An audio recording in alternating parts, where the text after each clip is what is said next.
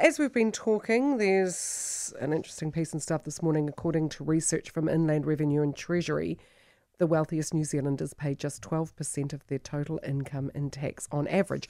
There was, a lot of supposition and there were no exact figures for Treasury and Inland Revenue to work with, so they were sort of putting 2 and 2 together and making 5. But the reason for the disparity between New Zealand's wealthiest people and regular salary and wage earners is that the wealthiest New Zealanders tend to earn a large part of their income in parts of the economy that are either taxed lightly or not taxed at all.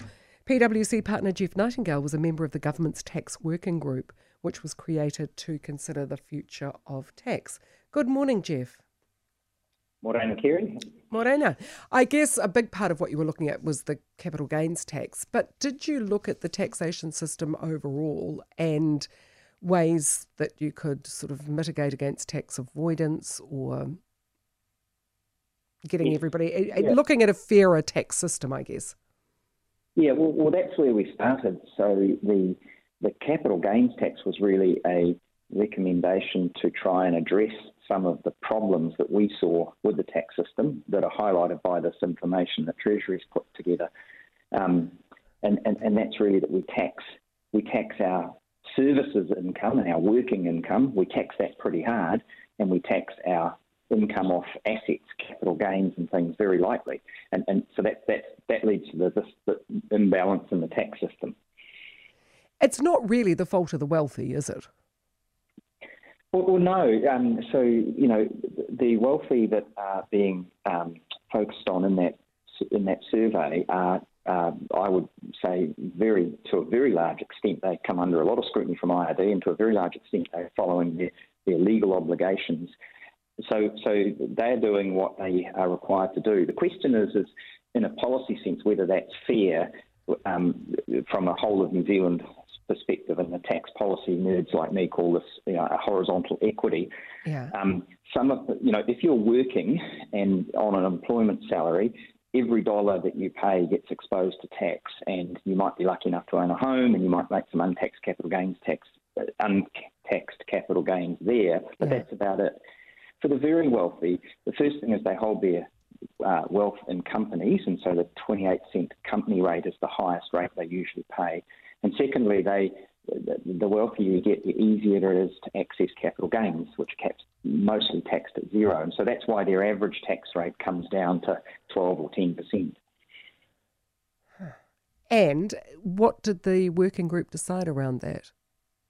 Well, so we thought capital gains tax was a partial answer to that, and we thought that if you imposed a capital gains tax and took the tax rate on capital gains from zero to something more, we were proposing full rates, but you might even go lower, you would raise some additional tax revenue, and then that tax revenue could be recycled into reducing the tax rates on middle income New Zealanders. And that would then mean that the 12% average tax rate that Treasury are forecasting that the 1% pay, that 12% might come up to 15 or 16, and the 15 or 16 that the middle income currently pays might come down to 14 or 13.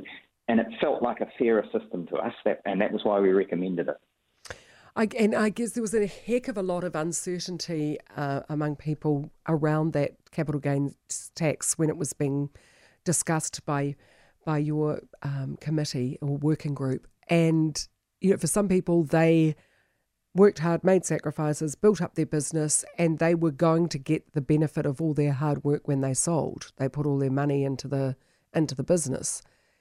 And they felt like they were under attack. Yeah, and I completely understand that perspective on an individual basis. Yeah. But when you stand back and look at the whole totality of the system, some of us enjoy, a very small minority of New Zealanders enjoys quite low tax rates on their full economic income, and a large number of New Zealanders pay full tax on all of their income, and that's a stress and a tension in the system that over time makes it less sustainable, and it's going to have got worse. This is the thing, all these figures that IRD and Treasury are using at the moment are 19 pre-COVID. Post-COVID, with quantitative easing, fiscal policy, low interest rates, all asset prices have inflated. And so that, if you ran those numbers again, I think you'd have a worse picture. Yes, you would. Do you believe that the government should have accepted the recommendations of the tax working group? Yes, I do, but I understand the politics of that. I mean, New Zealand First made it impossible, and so they had to back away from it. The bit that's always made me disappointed, really, was the Prime Minister's promise never to lead a government that imposed a capital gains tax, and instead they've gone for the worst policy. That the 39-cent rate is actually just going to tax working people harder. And I know, not many people are going to have sympathy for people lucky enough to earn over 180,000, and that's fine. But actually, that 39-cent tax rate's not going to stick to the really wealthy because they're at the 28-cent corporate rate. It's only going to stick to the people who have personal services income. So they've actually made it worse with that policy, not better. Yes, I couldn't understand her vehemence either, having entered politics loudly banging the CGT drum. One tiny little thwarting from Winston Peters, and she crumbled like a pack of cards. It's like, come on, where's your backbone, girl?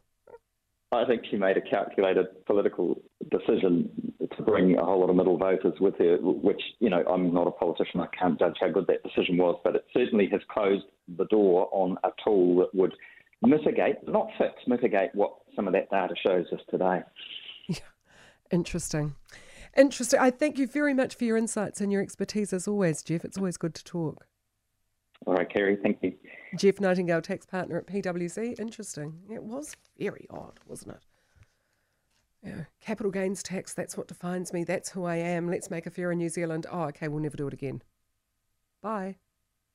And the very people who are affected by it are the ones who were voting for Labour.